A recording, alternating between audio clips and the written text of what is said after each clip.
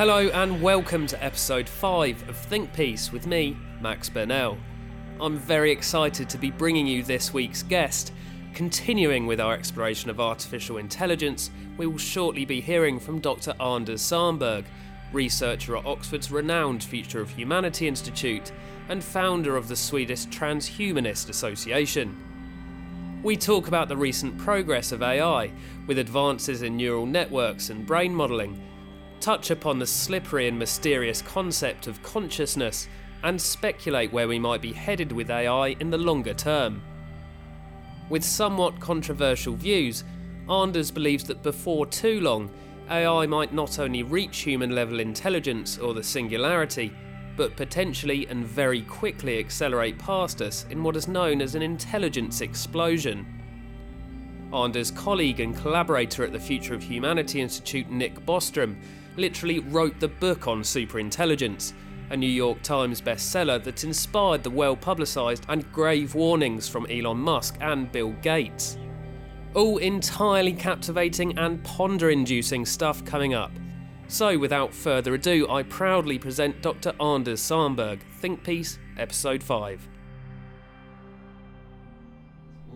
So, I'm Anders Sandberg, originally trained as a computational neuroscientist back in my native Sweden, but for the past 10 years I've been at the Future of Humanity Institute at the Oxford Martin School at the University of Oxford. And my research centers about emerging technologies, what they might be able to do, the ethical and social impact of that, how this impinges on ethics, global risks, and what we should do about the future. So particularly, what was it that sparked your interest with artificial intelligence? What was it that grabbed your imagination? So when I grew up in Sweden in the 70s, it was a fairly boring world. So I spent all my time digging through the science fiction shelves in the local library. And of course I grew up thinking that artificial intelligence would be really interesting. Then I started working on real artificial intelligence and realized it's much harder than it looks. But over the past few years, the whole area has taken off actually. It's looking pretty promising, which is also a bit of a problem, because if it works really well, that's going to change our society rather profoundly. Okay, so nice sort of easy one to get into. What exactly do we mean by artificial intelligence? So I would like to define intelligence as the ability to solve problems, to reach your goals, when you don't know how to solve them from the start. So if you get put in a new situation, you have some objects, you have some actions you can take, and now you need to figure out a way to end up in a situation you think is a good one. That is intelligence. So for example, most chess programs, they're not really intelligent because we can only play chess very well. Try to get them to organize a traffic system or fly a plane, and they're going to fail completely at it. So real artificial intelligence is general. However, most of the commercially useful intelligence you find in machines is of course just for one purpose. Okay.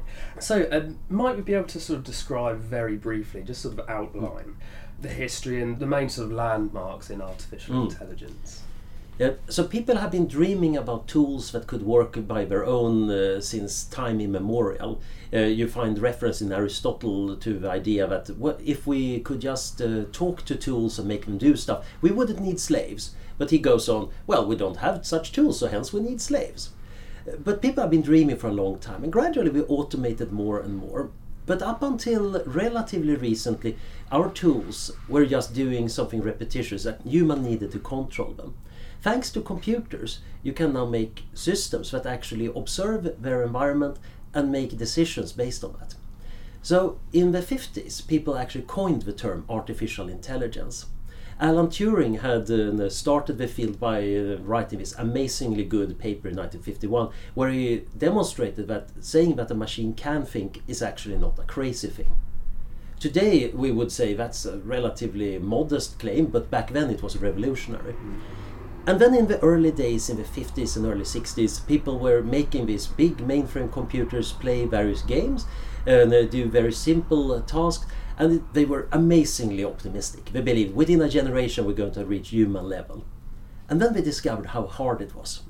There have been several AI winters, periods where artificial intelligence doesn't seem to be doing much. It's stuck and nobody wants to get funding to that overhyped area. And then something happens and you get out of a winter and you get a new wave. So we've been going through several of these optimistic and pessimistic phases. So back in the 80s, neural network burst onto the scene. We found a new way of representing information. People were working on expert systems that could do useful things in medicine, and then it didn't pan out that much. So then you got a period of quiet, and now we have another summer. People are really doing interesting things with deep neural network. Machine translation is a big deal. Google, Facebook, Baidu and all the others are investing huge amount. And people are again noticing that automated cars, they seem to be doing pretty well. A lot of jobs are being changed by computers. So the hype and fear is at a peak right now. Yes, certainly it seems so. Now, with the whole neural networks, this is essentially modelling in, I don't know how much of a crude way or not, but modelling the way that the brain works and giving machines an ability to learn. Is that Yes. the right way of thinking about it? So the idea with a neural network is to copy what is going on in the brain. So in the brain, nerve cells are connected to each other and they send signals. And when a nerve cell gets enough signals, it tends to fire off. Now the connections here can change, and that learning process is how we learn our experiences. And you can copy that in a computer to make software that doesn't know from the start how to solve a problem, but you give it examples of solutions or let it try things and tell it whether it did right or wrong, and then gradually it becomes better and better. Mm-hmm. So through trial and error it sort of reinforces the best way to go about solving the problem. Exactly. Yeah. So the main part of machine learning is taking a lot of examples and data and run it through the system again and again and again. Mm-hmm. And the big revolution over the past 10 years has been the growth of enormous data sets, since you can mine the internet and give literally billions of examples to a neural network. Mm-hmm. And we have computers powerful enough to do this. Back when I started in this, back in the 90s, we couldn't dream about this. And the network were also much weaker. There has been an enormous shift in power now. Yeah, that leads me on rather neatly to the next question I had, which is, what was so significant about Google DeepMind's victory in Go?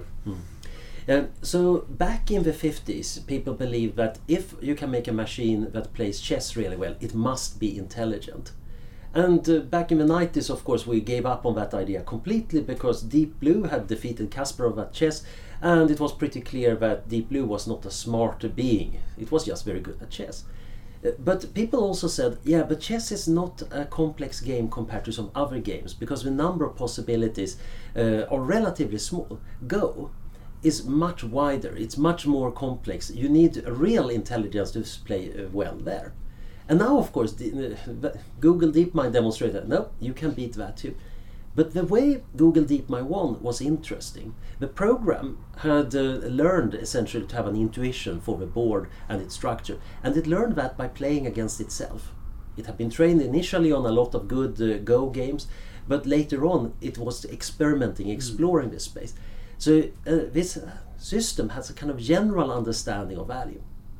The most important part of the win is, however, that this is a fairly general method. It might be applicable to other games and other situations where you want to evaluate complex situations. So it's not just about playing games. It might be applicable to finding value of stock market options or surgical moves. I suppose games they've been tests for artificial intelligence, and they're quite neat in that they're rather enclosed systems that you can definitely win or you definitely lose. I suppose it might be a bit more difficult with sort of more subjective, fuzzy ideas. So one of the biggest problems in artificial intelligence is that software tends to do well in well-defined toy worlds.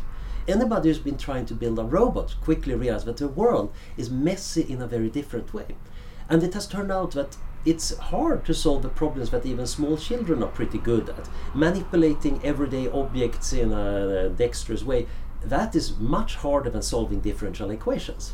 Yes. Okay. So, again, rather neatly onto my next question, which is sort of, we've touched upon it briefly, but what are the major sort of strengths and weaknesses associated with AI currently, and how does this relate to human intelligence? I've heard people discussing sort of narrow intelligence and then a sort of more general intelligence, and even the term artificial stupidity entering the conversation a few times. How does that all So the more narrow you make your system, the better it can become at one purpose. And if you can train it well for that, it can become amazingly powerful. But typically it needs to be very narrow. It might be about chess, it might be a diagnosis of particular diseases. If you want a system that is general, it's much harder to train it to be good at everything. But we don't fully understand how to make general intelligence, and we're rather bad at common sense. So these systems quite often lack common sense, which is a real problem when dealing with the real world. Also, typically you train machines by giving them lots and lots of data and examples. However, we humans can learn from a few examples. If a child shows you a few squiggles and tell you that these squiggles are foo squiggles and these are bar squiggles, you can very quickly tell the difference between foo and bar squiggles with a glance. This is a very hard problem for machines, although there are interesting work on learning this too. So we still have a long way to go before we get common sense, the ability to generalize from a few examples and act very well in the actual world. And perhaps this is particularly difficult in recognition. The cats and dogs example with teaching a child the difference between a cat and a dog, it seems fairly obvious. But to a machine, I mean, they both have fur, they both have 4 legs. Is it a bit of a challenge to teach a machine that difference? So in the traditional form of artificial intelligence, people tried to teach using logic. And then it was even harder to tell the difference between a cat and a dog. Because how do you express in words the difference? It's exceedingly hard. If you give a lot of pictures, you can start recognizing similarities in whiskers and the shape of ears, etc. But it's very hard to put in words, and you need still a lot of examples to train. Meanwhile, kids quite quickly learn this, probably because we're predisposed towards being good at classifying animals and other things in our environment. So we still don't know how to do that properly yet. Okay, so broadly, where would you say, obviously there's perhaps many artificial intelligences in specified areas, but the field as a whole, what level are we at now in terms of what we might be able to recognise? So the interesting thing is that talking about the level of artificial intelligence assumes that most machines have the same level of smarts, and that's not true. A Roomba vacuum cleaner is dumber than most slugs. It's following a very, very simple program, but it's doing its job quite well. A chess program might be running through a lot of calculation, but it's exceedingly narrow. Meanwhile, Google DeepMind has a reinforcement learning agent that can learn how to play a lot of vintage computer games. It's not very good at conversation, but it can learn any game you plug it into, more or less. So on one level you can say, yeah, we're far below human level. On another level, yeah, we solve certain problems with artificial intelligence that are impossible for humans to solve. But overall, I think that we would say, yeah, it's relatively inflexible and stupid. It's nowhere close to a real general human. However, in terms of practicality, it's cropping up everywhere. Think about the language understanding happening when you use Siri or any of the other machine speech systems, or the search engines, or the various tools being used by lawyers and doctors now to dig through data. So here we have parts of what the human are doing. It's just that we're not fully integrated with each other. It seems, at this point with when you're speaking to sort of these chatbots and everything, on the one hand they say some things where you think, oh god, it almost seems like there's a consciousness in there, but in other ways they're quite stupid with their sorts. And we humans are very bad at telling whether something we're talking to is a real human or something else. We have evolved to think that if it talks and if it's somewhat human-like, then we latch on to all the human characteristics, which means that we fool ourselves with chatbots quite well. So the chatbots have a relatively easy job, and they don't have to be terribly smart in order to convince us fairly well. But at the same time, the conversations never go anywhere. When you have a real conversation with a person, there is typically a beginning, middle and an end. There is a structure to it. And that has been rather harder to get into the chatbot because we do not truly understand what's going on. Okay, so I know recently Google said that an area that it's going to start focusing on a little more is AI and creativity. Why do you think this is? Can an AI be truly creative or artistic in a sense that we might understand it? So real creativity is about finding new possibilities that nobody had ever thought about, and then selecting one of these possibilities that is a good one. And just randomly generating stuff, computers are great at that, and people have been doing computer art based on that for a very, very long time. But most of the output is of course not terribly great. The interesting thing happens when the system actually has some sense of what might be interesting. And this is a problem because it needs to be presumably interesting to the humans judging whether this is a successful system, rather than interesting to the system itself. What a machine might find interesting in some perspective might be utterly uninteresting to us. So in a sense, machine creativity is more about imitating human creativity.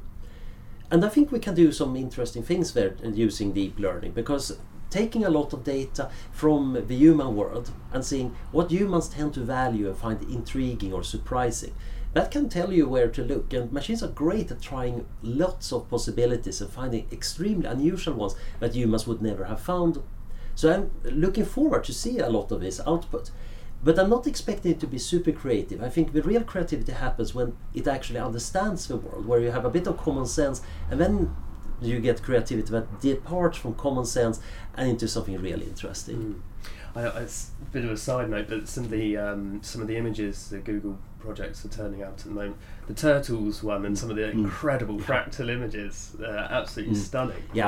So those images are fantastic because they're also giving us a glimpse of actually how the world might be perceived by a deep neural network, which is a very alien world, and that is also why we're so fascinated by it, because there are some similarities. We recognize the turtles and dogs and strange architectural features.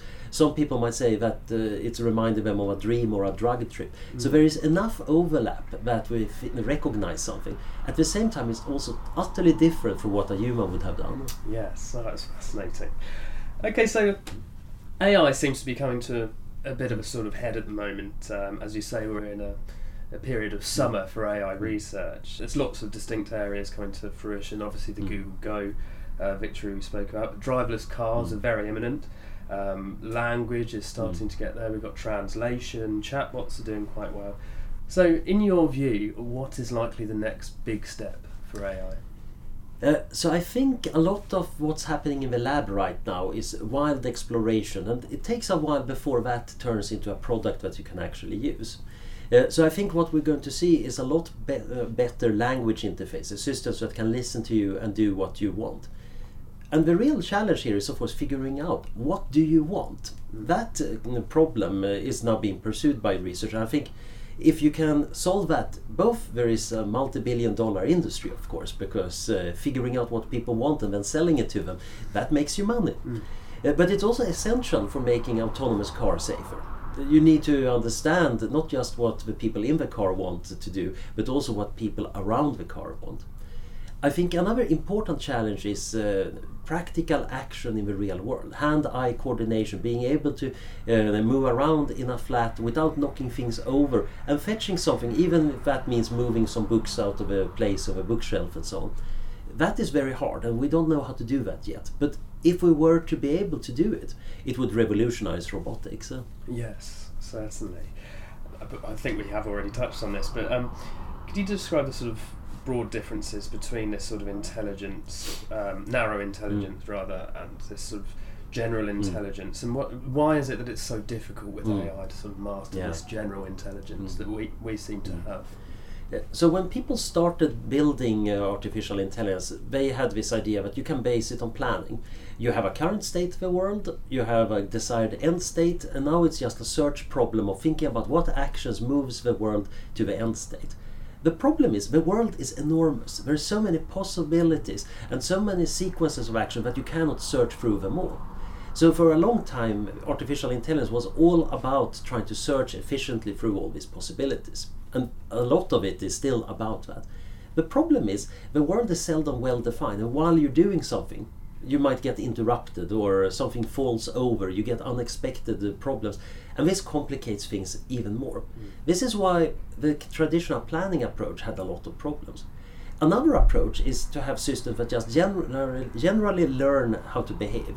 So you give them reinforcement. Whenever they get closer to a goal, they get a kind of positive signal. If they do something bad or stupid, they get a negative signal. And they figure out small parts of solutions and gradually find out how to explore their environment, how to become better at it. These methods are more robust because if they get thrown off track, they will try to return to track in a proper way. But it's very tricky to make this generalize. If I want to get to the airport, first I need to leave the building, then I need to take a bus, then I need to enter the airport.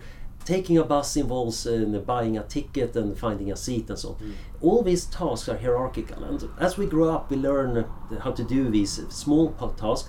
We cache them in the back of our minds and then we reuse them. This is still rather hard for machines to do. They need to learn small tasks so they can turn it into larger tasks.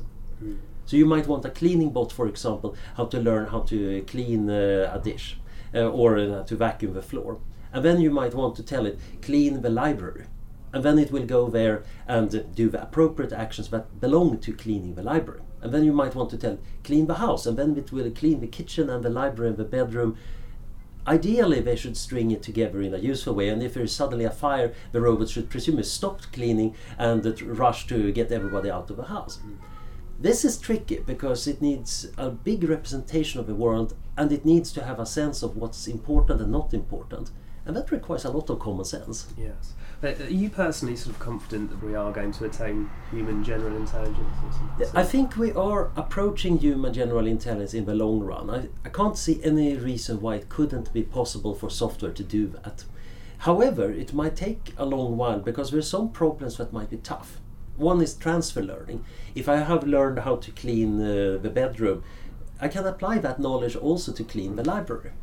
But to many machine intelligences right now, there are totally different tasks. They don't recognize that there are so many similarities between them. So you can actually use what you learn for one purpose to another one. And this is of course why many analogies fail when machines are trying to use it. We humans tend to find that, oh, I can use a solution from that domain in this new domain, and then I find a very effective way of doing it. So I think we're approaching artificial human level intelligence in the long run, but we don't know when it's going to arrive. It might be within 10 years. I don't think it's likely, but it could happen. It might be that it takes more than 100 years. It's just that we have such a bad track record of predicting artificial intelligence. As a bit of a side issue, I find it quite interesting that Ray Kurzweil was quite a big figure in this area, and Kurzweil I think predicted 2045 and Turing 2050. So it's interesting. Alan Turing predicted actually the year 2000 so Alan Turing in his 1951 paper, I think, predicted that by the year 2000, first people would not laugh when you talk about a thinking machine. He was right about that. And that a machine could pass the Turing test and convince a person that it was actually a real person. And maybe it has succeeded, maybe not. But we're not really convinced that we have intelligent machines. However, he was much more pessimistic about real human level intelligence, so that might be mid-century. Ray Kurzweil has based a lot of his predictions on the rate of advance of Moore's law and how much more powerful computers are. But that's not a good guide necessarily, because just having a powerful computer doesn't mean anything unless you have the proper software. And the jumps in ability we have seen in software have been about ideas. And ideas are very unpredictable. You don't know that you're going to get a good idea until you have it. Which means that we know that over the next 20 years we're going to have some awesome ideas, but we don't know whether we're going to clinch the whole thing or whether it's actually going to be small awesome ideas and we actually need 100 more ideas like that to reach human level. Okay, fascinating stuff. So just going back onto the sort of artificial sort of narrow intelligence kind of idea.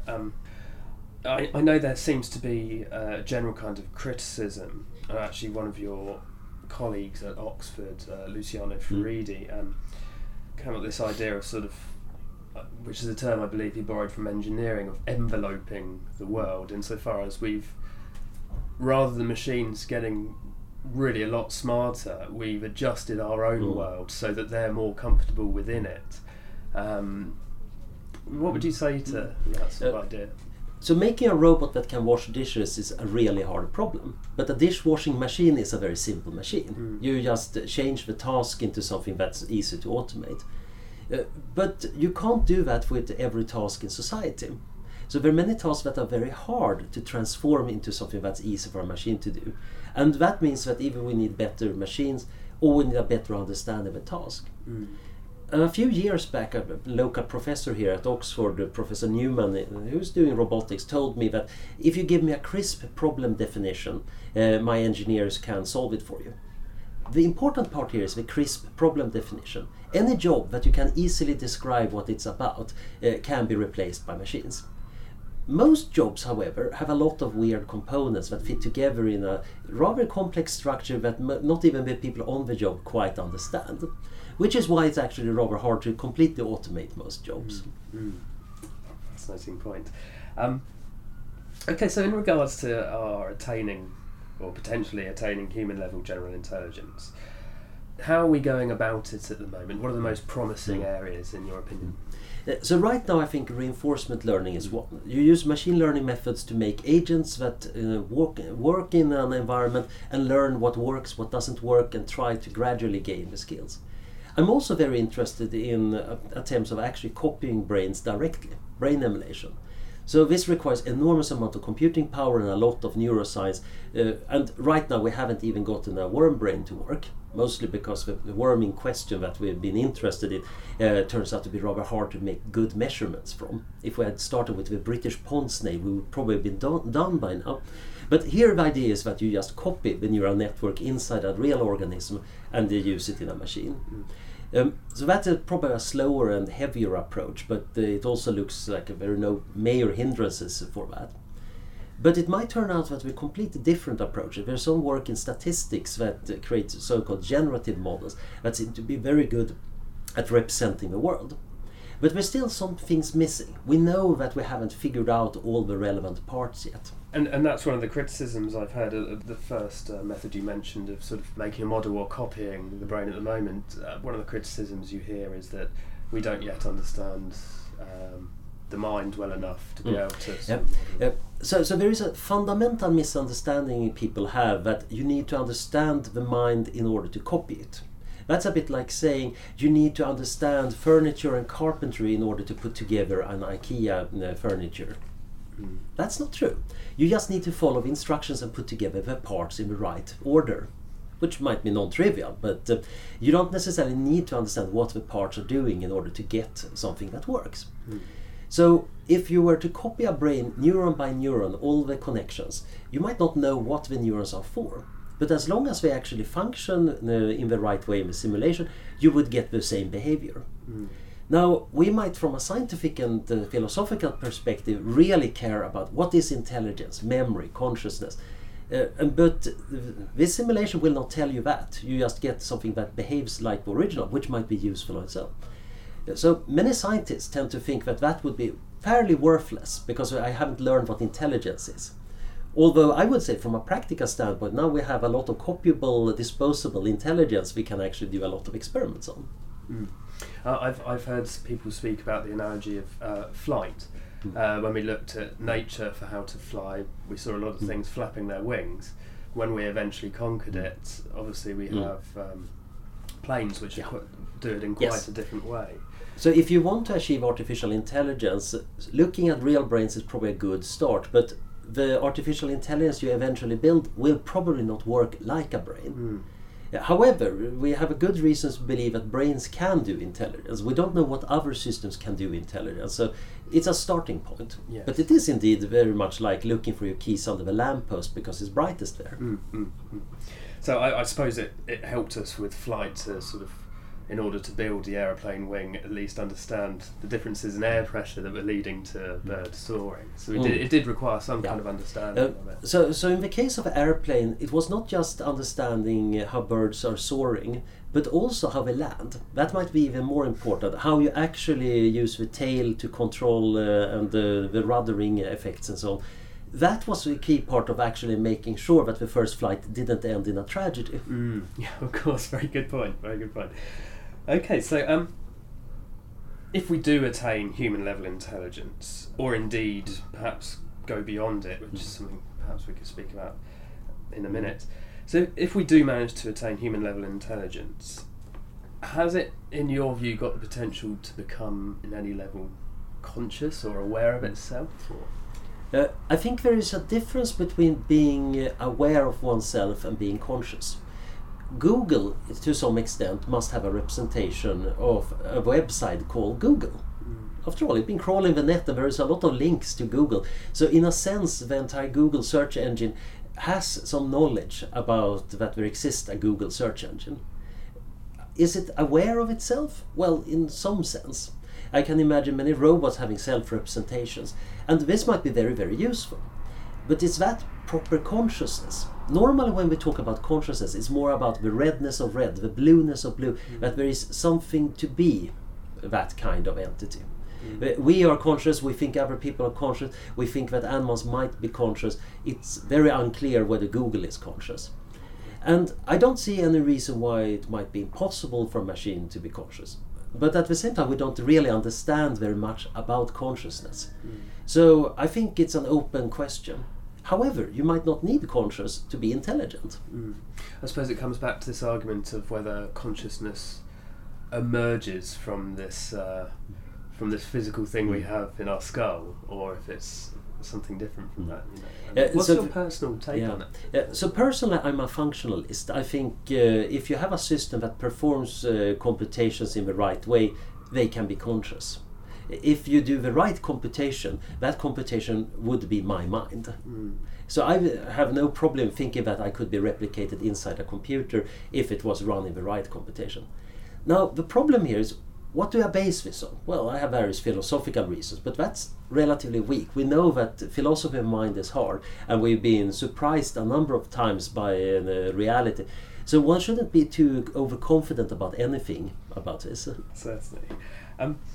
Now, the singularity is an idea, or the technological singularity is an idea that's often spoken about. And I know one of your colleagues, Nick Bostrom, and others, yourself included perhaps, speak of a coming superintelligence. Could you describe what's sort of meant by these terms, and what sort of impact that might have upon our society? So when we build machines and automate tasks, it's very rare for the machines to be just at a human level. Once you make a motor, it's very odd to say that the motor cannot be stronger than a human. If you make a car, it will move much faster than a human. If you do computations on a computer, they are much faster than humans. So if you could do intelligence in a machine, there is no reason why that should stay just within the human range. You might be able to not just run it faster in many copies, but it might be able to think deeper. So clearly, if we could make artificial intelligence, there is no reason why it would end up anywhere close to the human level. Now, another aspect here is that if you can make artificial intelligence that can do what humans can do, well, humans can make artificial intelligence. So you could make machines that make other machines, including, if they're good, better machines. So now you might get a runaway situation. It's been called an intelligence explosion by I.J. Good, a statistician that was working with Alan Turing. Now, that might be a very quick process, or it might be a question of years or even decades and transform society. But people have been calling something like this a technological singularity. Suddenly we go from a world where there are just a few billion human minds to a world where there is a lot of superintelligence, potentially far, far more powerful than humans. And we can't really say much about such a world. And it's going to be a rather wrenching transition. Even if it takes several decades and involves all of the world economy, it's still going to be a very much before and after. So how big a change would you say that this is, if you're trying to communicate it to our audience? Well, about 7 million years ago, we had a shared ancestor with the chimpanzees, and they probably lived a bit like the chimpanzees do today, foraging in the forest, avoiding big predators. But while the chimpanzee branch of our family tree remained like that, we got slightly more intelligent. Not much more. Our brains are fairly similar to chimp brains. And we took over the world. We chopped down the forest, we're flying through space and air, we have got nuclear weapons, we almost wiped out the big predators, and the fate of the chimps is in our hand. And that was a small increase in brain power and communication ability. I think if we get a technological singularity, it's going to be bigger than that. And that might of course be a bit unsettling, because this transition was not necessarily good for the chimps, or maybe even for the global environment. So if we handle a technological singularity badly, things might go extremely wrong. I say it could be potentially quite worrying, couldn't it? And one of the big problems here is that we don't understand very much about this kind of process. We're talking about possible technologies. We don't fully understand what it would take to make a human level artificial intelligence. So making predictions beyond that is even harder. But it seems that the sheer magnitude of this makes it worthwhile to actually try to think carefully about it, which is what we're trying to do here at the Institute. Conversely, technological singularity might be a very good thing. It might mean that we actually solve all the big important problems and can live happily ever after. But we need to understand better what we can do now to steer in the better direction. With this intelligence explosion idea, it's a sort of iterative self-improvement. So with each generation it gets better and better. And as you say, it really could sort of take off. So how quickly, in a short-term scenario, how soon are we talking? We don't know. So this is one of the biggest problems, actually, that we have no idea how far away we are from even human level general intelligence, and we don't know how fast an intelligence explosion could be. On one hand, we have some people thinking that maybe this is about on the speed of software. It's literally a computer updating itself and rewriting. So in a few hours it has bootstrapped itself to godlike superintelligence. Others say, no way, I don't trust that. Intelligence requires knowledge and experience from the real world. You're going to need machines interacting with the world, so it's going to be on the time scale of the global economy. It's going to take years. It's still going to be a very fast historical transition, but it's going to be a much bigger, and it's going to involve everybody. And right now we don't have good tools for thinking about this. That's something we're trying to investigate and see. Can you prove things? There might be theorems in machine learning telling us how fast a system can learn. There might be an economic argument showing how quickly you can kind of update even the internal economy of a piece of software. So this is a great deal of unsolved problems right now. From our human perspective, it looks like it's not imminent, but it's not necessarily super far into the future either. Yes, okay. I want to, in your view, sort of on your personal sort of level, are you personally optimistic about our future with AI? Or do you think, potentially there is a danger, as some predict, that we'll sort of make ourselves to be defunct almost? Stephen Hawking recently said that AI could spell the end of the human race. Is there reason to be worried, or how do you feel? I'm optimistic, but I think there is reason to be worried. So as I see it, I don't think the status quo with humans being the only intelligence on the planet is going to remain indefinitely. I think we are going to, in some sense, creating successor species or sibling species, whether they're biological or artificial. And that could be tremendously dangerous. I see a real risk that we could wipe ourselves out this way. However, I also see a pretty good chance that we get through this, either by muddling through or actually by acting wisely and getting a glorious future. So I'm kind of hoping for the best, but it's useful to research so we can prepare for the worst. Yes, certainly. That seems to have done us very well in the past. Now, you were a signatory, I believe, of the Future of Life Institute open letter, along with Stephen Hawking and some other prolific academics. Could you describe exactly the aims of this document? So for a very long time, artificial intelligence has struggled as a field with let's make more capable machines, and that has been hard enough. Enormous number of academics have spent lifetimes trying to make slightly better software, and it has become significantly better.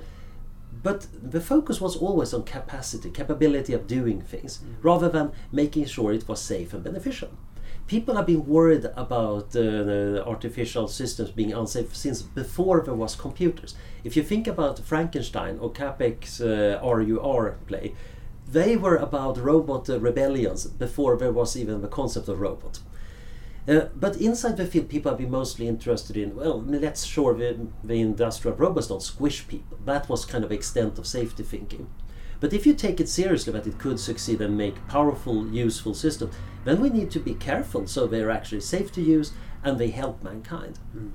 So the thinking behind this open letter was to point out that this is a very valid research area. How do I make a capable system behave in a safe and beneficial way? And it's not easy at all, because what is safe? It's not like staying in your bed all day is the solution to living in an unsafe world.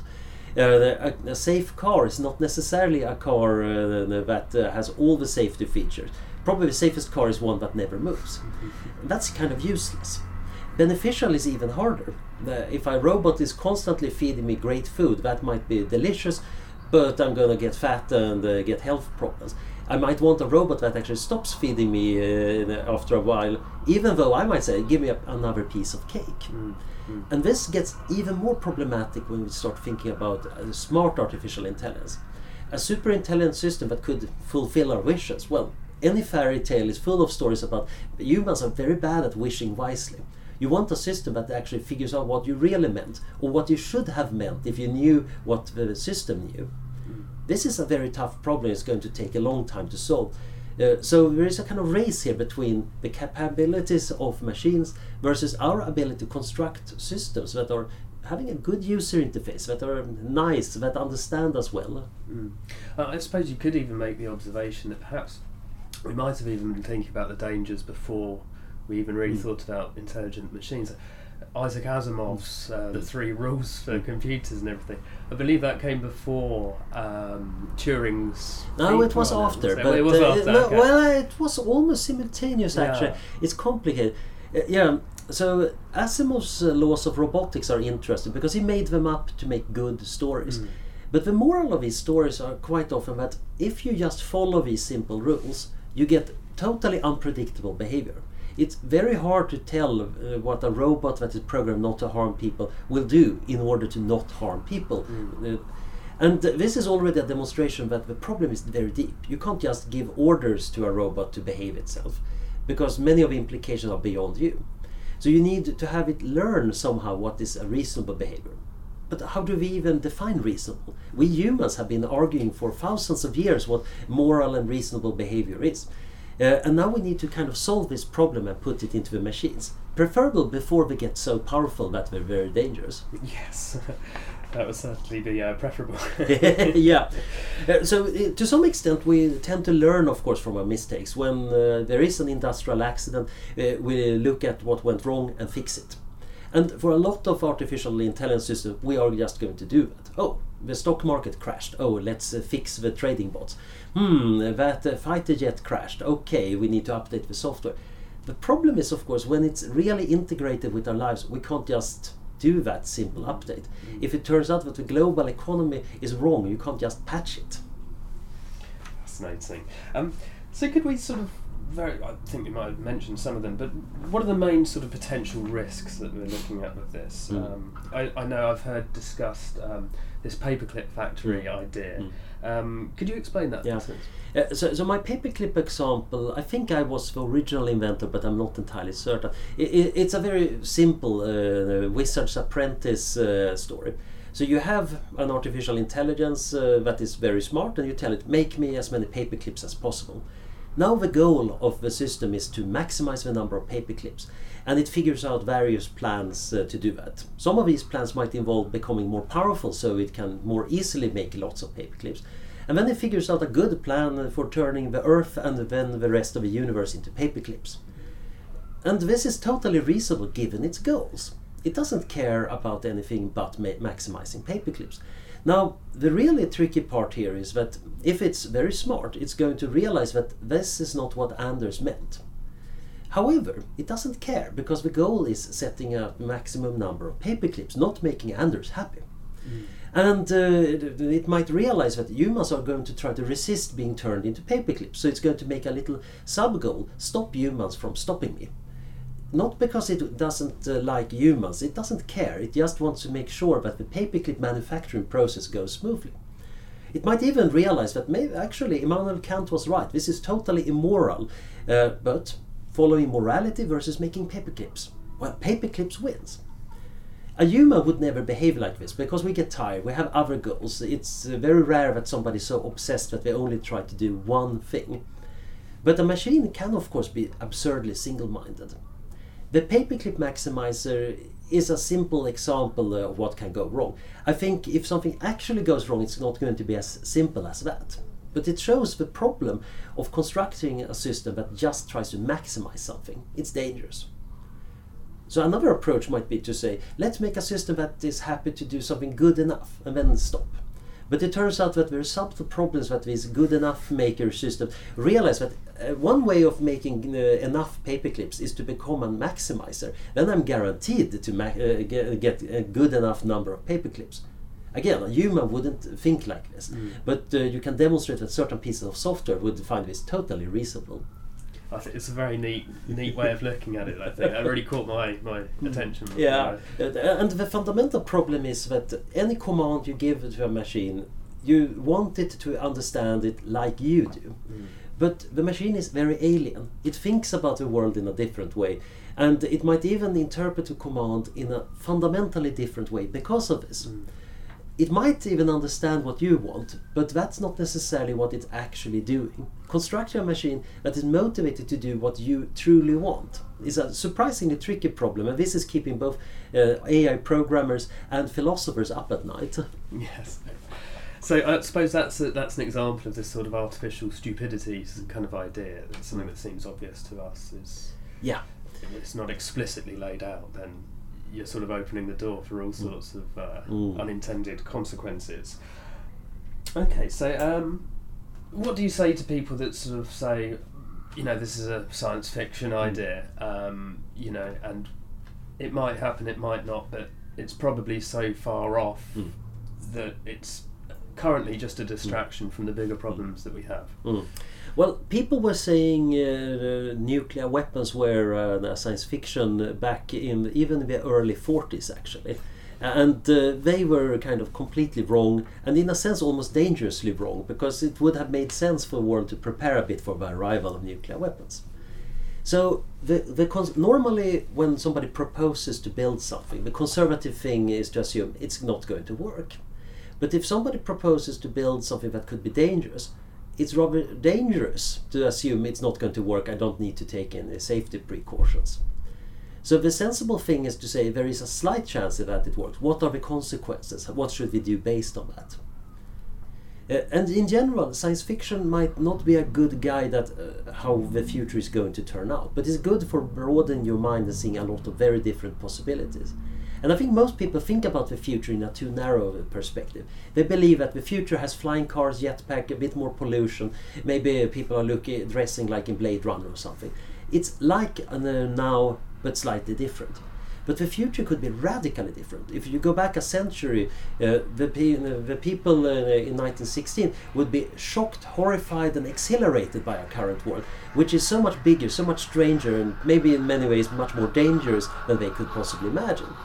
So I think it's useful to imagine that the future could go extremely far, both in the positive and negative direction, quite often at the same time. I suppose that's always the way it seems to go, isn't it? I suppose you have spent rather a lot of time thinking about the sort of really long-term effects of all this and the possible outcomes.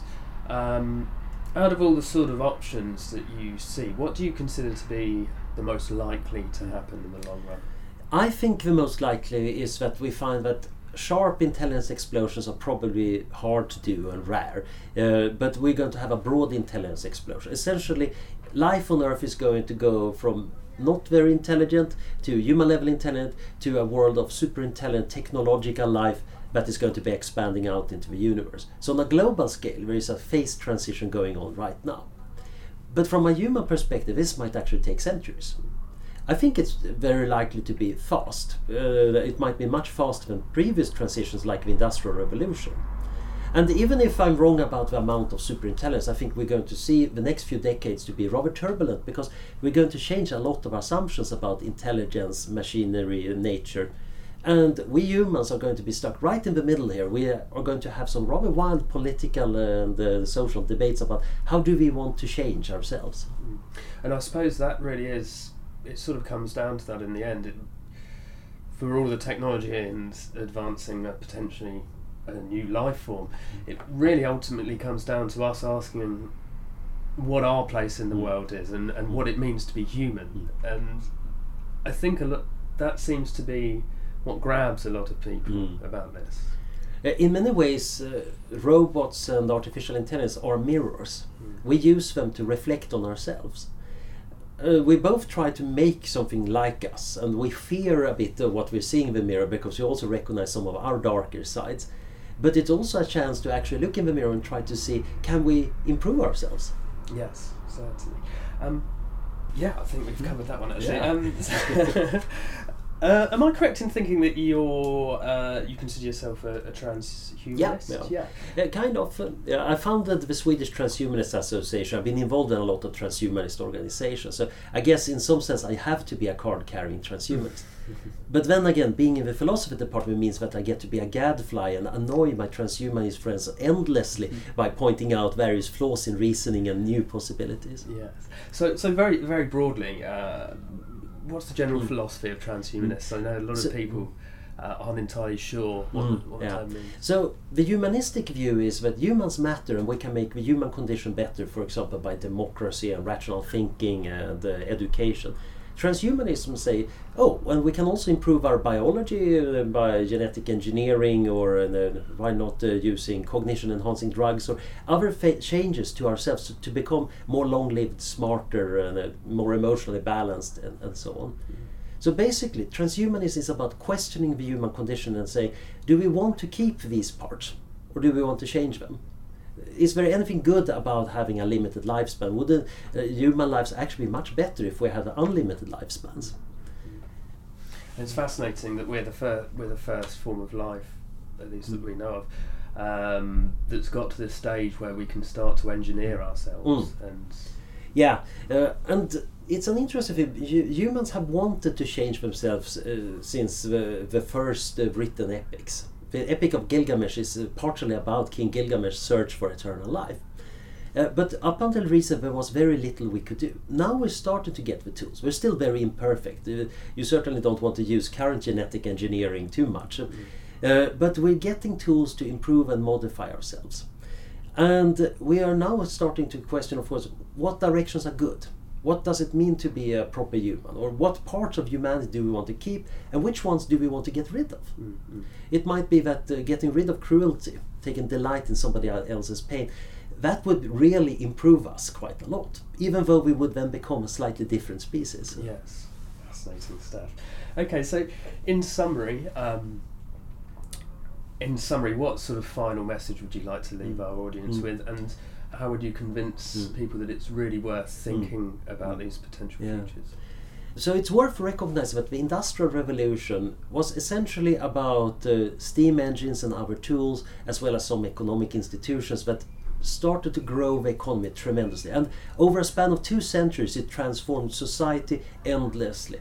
It moved 90% of the population from farming into industry and so on. It caused wars and upheavals. Now, the next industrial revolution might be around the corner, when we automate a lot of mental tasks using artificial intelligence. And that might take just a few decades, but it might have just as much history and drama as the entire industrial revolution.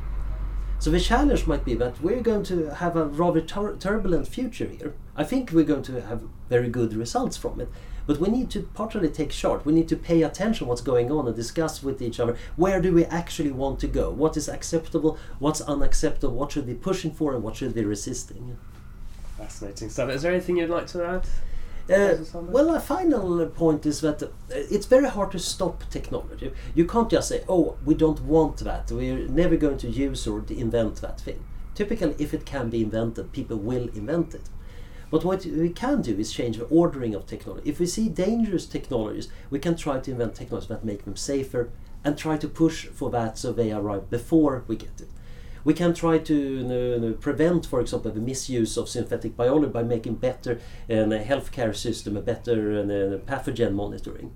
And we can protect against bad forms of artificial intelligence by developing safe and beneficial artificial intelligence before them. So on the whole, you'd say it's good to be optimistic. Yes. I sleep well at night. I spend the days thinking about how the world might end. And I feel rather happy about that because I get to do something about it. And I think we're going to come out fine from it. It's just that, it's useful to be prepared. So there you have it. Anders makes some seriously interesting points and has definitely forced me to re-evaluate how seriously I consider the prospect of super intelligent machines. I might not look at a paperclip in quite the same way ever again. Next week we'll dive deeper into the rabbit hole of AI and we'll be hearing from Dr. Thor Magnusson. He uses AI techniques to make some really interesting, if not slightly eerie music, so be sure to stay tuned for that. If you'd like to get in touch, as ever, send an email to contact.thinkpiece@gmail.com, find us on Facebook and Twitter, and be sure to subscribe to the podcast on SoundCloud. And now, we're even available on iTunes for all you lovely Apple people. So, thanks for listening, and until next time, take care.